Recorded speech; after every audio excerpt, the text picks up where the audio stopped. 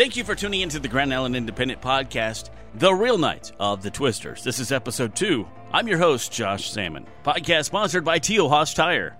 Tio Haas Tire is the home of the courtesy inspection, where they check your brakes, belts, hoses, fluids, tires, and more, absolutely free. Tio Haas Tire, a tradition of trust since 1947. June 3rd, 1980 was a night that lives in infamy for those who lived through it. That night, 7 tornadoes ripped through Grand Island, Nebraska, destroying everything in the way, including homes, businesses, and people. 266 people were injured and treated at the hospital. 36 were admitted, and a total of 5 people died from the real night of the Twisters. On this episode, we would like to honor and remember those who lost their lives that summer night almost 41 years ago. Connie Lyons is the sister of Robin Larson, who lost her life that night. Robin was only 17 years old. Can you tell me about that night, June 1980? It was a really nice day out, and that evening, storm started coming in. I lived with my sister and her fiance in Tipton Trailer Court on South Locust, and I had just got here. We had lived in Colorado, and my mom had to come back to move her mother from Omaha to Columbus. And my stepdad was working on Union Pacific Railroad. But my mom wanted me to stay with Robin and Randy for the summer so I could meet some kids and get to know some people before school started in the fall. But that night, my sister had sent me with Randy's little sister, Cindy, who is my same age, out to Eagles Lake. And then that evening, her and I were going to babysit 11 children on Nebraska Street. So if Robin hadn't have sent me, I would have been at the trailer with them. And that would probably have been pretty bad for my mom and stuff. So, but when the storms came in, we got the kids down in the basement, and then it was the loudest noise I'd ever heard in my life, and the roof blew off the house, and the kids were crying. And then finally, when everything passed and it was clear, one of the moms, who was another sister of Randy's, came to check on us, and I went with her down to the trailer court because she lived there too. And it was when you're going down Locust, we had to kind of go around debris, and we had to get past a checkpoint with the National Guard. And then we got down there, and there was just nothing. It was pretty dark. They had emergency lights on and stuff, but way down where the trailer court was, you couldn't hardly see anything. And a couple firemen stopped me, and they said, where are you going? And I said, well, I live down here, and I got to go find my sister. And they said, well, come up here and to the house, and there's somebody up here. Maybe that's, somebody you know. And I went in, and there was paramedics taking care of someone there, and it was her fiance, Randy. I said, where's Robin? And he said, I don't know. It was about, I think, a day and a half before they found her at Dairy Queen. So, yeah, it was really just unbelievable. Just couldn't believe it.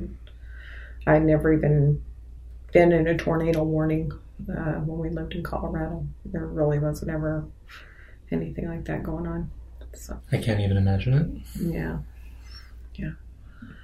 So, but her and Randy were going to get married. They were both pretty young, but they were pretty sure that was it for them. She was my big sister, and I always thought she's older and wiser. And then I got to be 17, 18, and I was like, this is all she lived to be, So, yeah. But, yeah, it was really hard on my mom. She just lost her dad 2.5 months before then, in March. So I'm just, it was unbelievable to think, and I think everybody said it, that we couldn't believe that with all the destruction, how lucky we were that there weren't more people, that were taken from it. Coming back, Brandon visits with Christy Schaefer about losing her fiance, Danny. Oh, he was a great man and greatly missed by a lot of people. When the real night of the Twisters continues. When it's time to hit the road, the last thing you need to worry about is your vehicle. At T.O. Haas Tire, we'll inspect your brakes, belts, hoses, fluid, suspension, tires, and more. All done by a certified technician, and all done absolutely free. And don't forget, we have a tire for every vehicle and every budget with optimum tire wear, fuel economy, and most importantly, driver safety. T.O. Haas Tire and Auto, a tradition of trust. Welcome back to the Grand Island Independence podcast series, The Real Night of the Twisters. We're remembering and honoring the people who lost their lives at historic night June 3rd, 1980. Christy Schaefer says she remembers that day very well. Now was the night her fiancé Danny Davenport surprised her with a visit. Little did anybody know that ended up being the last time they would spend together. Danny was killed that night as he helped protect Christy from the storms.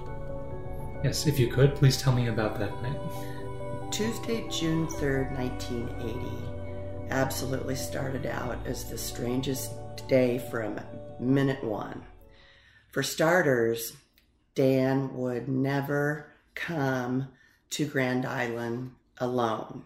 He would always come with a friend of his who was also from Overton, who happened to be one of my roommate's boyfriends. So the two being from Overton, they always came down together to see us. Well, this day was very strange because he popped down all alone to surprise me. And I just couldn't believe it. It was a total surprise. I loved it, but things just got worse after that. We went out to Dairy Queen to grab a bite to eat for supper, and the weather was pretty bad at that point. That was probably 8 or 8:30 in the evening. And it was getting pretty bad, but we decided just to eat quick and then just head back home. And we were going down South Locust, and it was a ways away that we had to go to, and it just started hammering us. I mean, it started pouring. I think it was even hailing at that time, and the wind was howling, and I remember it was dark, so I don't know what time it was, but anyway, it was getting so bad that he took cover underneath this great big canopy that was attached to this hotel. I think it was that Motel 6 that you saw in the pictures. And he took cover under there, and he was driving a Blazer, so it had this big console in between us. And he pulled under that canopy, and it just started. I know that tornado had to be just about right above us, because he said, "This is just getting ridiculous." He said, "I want you to lay down like this," and then he was going to cover my body, which he did. Time went on, and I have no idea how much time, but it just went on, and it was, the storm was just enormous and loud, and I was just scared to death, and I know he was too. And finally, I heard this loud, like, explosion, and I think that might have been when the windows blew out, and I felt rain and glass and stuff coming in, and all at once I felt the Blazer just like in slow motion moving and turning, and then it finally sat down, and it was still raining really bad, and it was just horrible, but I felt safe enough to try to get up, and that he could get up and we could get out of there and get to some safety or get some help. I tried to get him up off of me, and I said, Dan, I said, "You can get up now." And I finally managed to get away from him, and he was unconscious. And I knew something had to be horribly wrong. And I couldn't tell what was wrong, but I just started screaming, and it was still loud and windy outside and just yucky, and I was just in shock. I mean, I just was in absolute shock. After a while, I finally, there was, police came, they got an ambulance. They wouldn't let me go with him in the ambulance, which just broke my heart. And so I went into one of the rooms of this hotel that I think the front wall was blown out. And I waited and waited and waited. And he was in the hospital. I finally made it there. Our parents made it down, and we were all in the hospital. And he was there for probably 2 days on life support. The only scratch on his body was in the back of his head, where evidently what had happened when the windows blew out, a cement beam or something came up and hit him in the back of the head. And that is just what killed him. I mean, he was brain dead on life support. And the call was finally made. His parents and myself, and they unplugged the life support. That was it. Worst time of my life. I remember it like yesterday, but it was tough. We were going to get married September 20th of that year, and had my mom and I were going to sew all the bridesmaids' dresses, and we had all the material bought from Joann Fabrics in Grand Island. And lo and behold, they took it all back and refunded us. And anyway, just the worst time of my life. It took me forever to climb back out of my hole. But life goes on, and God has helped me. It's been a lot of years. Well, I'm very sorry that you have to suffer even that. Oh, he was a great man, and greatly missed by a lot of people. Another victim of the tornadoes was Denise Bering. She was working at the World of Toys and Hobbies at the Conestoga Mall that night. When the siren sounded at 8:45 p.m., the store was closed and Bering was sent home to find shelter. That night, her parents were at the Ray Bering farm northwest of Grand Island having a birthday party for Ray's wife, Roberta, and Denise was invited. She may have been heading there that night of the storm, but she never made it. Bering, 19, was found dead in her car in northwest Grand Island by her brother Steve. She was the daughter of Lester and Mary Bering and graduated from Northwest High School in 1979. Steve recalls that night. And we ended up staying with some friends because they looked over to where we lived in Grand Island, and the tornadoes were there. So we went and stayed with a friend that night. Then the windows sucked shut on the house, and we stuck around, I think, till about 1 o'clock in the morning over at his place because we had the kids with us too. So then I got home, and there was a tree limb through the roof into my boy's pillow. And so I looked at Kathy and I says, you know, Mom and Dad are out to a birthday party out to the farm. I said, I tried to call them, but I couldn't get a hold of anybody. So I turned around and I jumped in my truck. It was 4-wheel drive. I headed out to the farm, and I couldn't get to the farm because the trees were down across the roads and stuff. I went through some ditches, and I got part way to the farm, and that was on Engelman Road and White Cloud Road.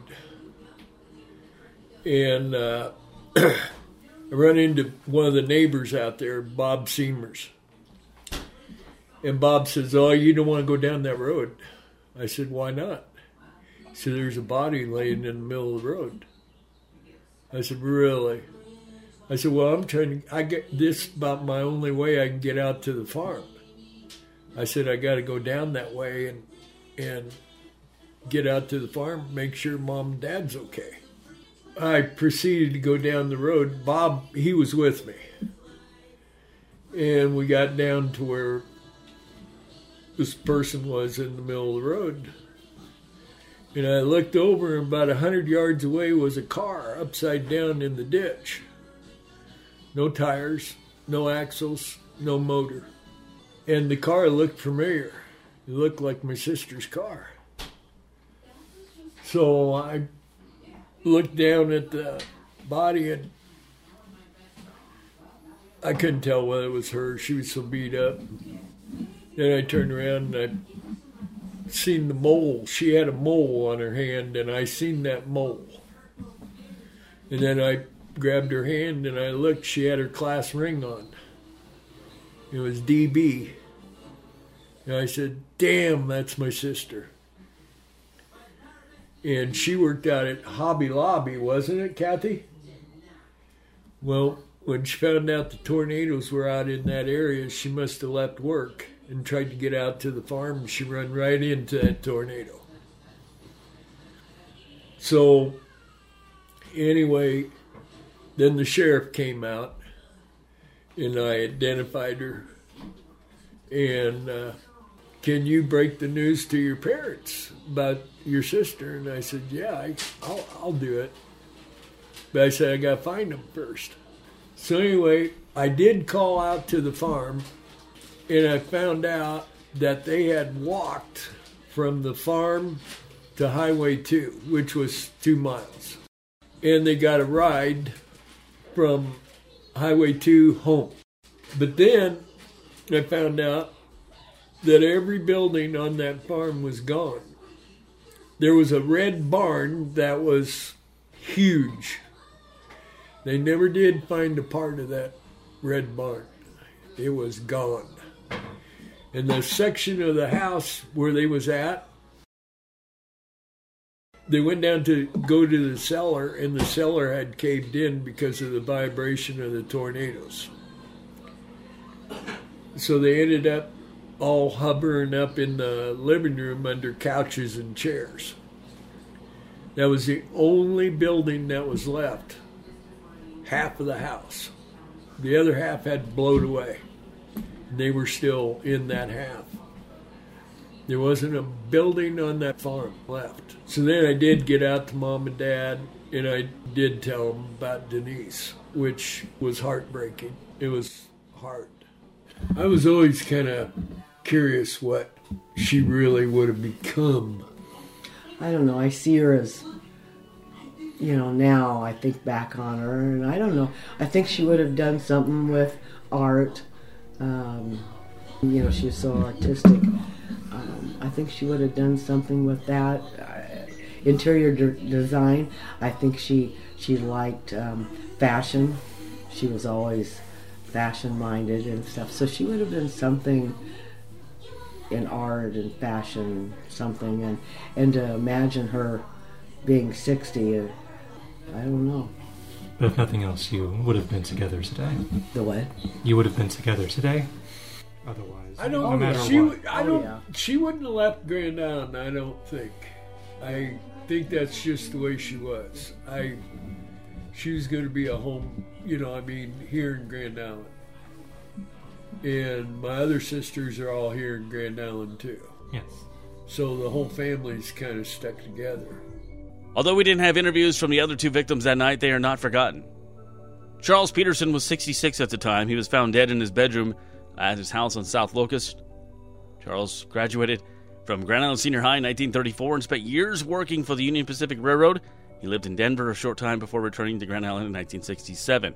While in high school, he attended Grand Island Senior High. He was a quarterback for the football team. He was an all-state selection in basketball, also played baseball. Peterson had laid down by a bedroom wall that night, while his wife Hattie took shelter in a bathroom 4 feet away. Charles was 66 at the time. Ronnie Lease, another victim, was found dead in the rubble of the Pagoda Lounge on South Locust Street. Ronnie, a Central City native, had just finished a year of teaching and coaching at Hastings Junior High. He lived at Bellwood Drive in Grand Island since December 1979. Lise had been bowling with several Pagoda employees that night and stopped in the lounge after league bowling was canceled. Lise was 30 years old at the time. That wraps up this episode of The Real Night of the Twisters. Please remember those who didn't make it to tell the tale of that night, June 3rd, 1980. Thank you for all of our guests for coming on. I know that couldn't have been easy for you. Thank you to Brandon Summers for compiling these interviews. On our next episode, we'll talk about what survivors remember from the real nights of the Twisters. The Grand Island Independent Podcast. Copyright Grand Island Independent and Lee Enterprises, 2021. Written, narrated, and produced by Josh Salmon. Sponsored by Tio Haas Tire. Tio Haas Tire is the home of the courtesy inspection where they check your brakes, belts, hoses, fluids, tires, and more absolutely free. Tio Haas Tire, a tradition of trust since 1947. Until next time, thank you for listening. I'm Josh Salmon.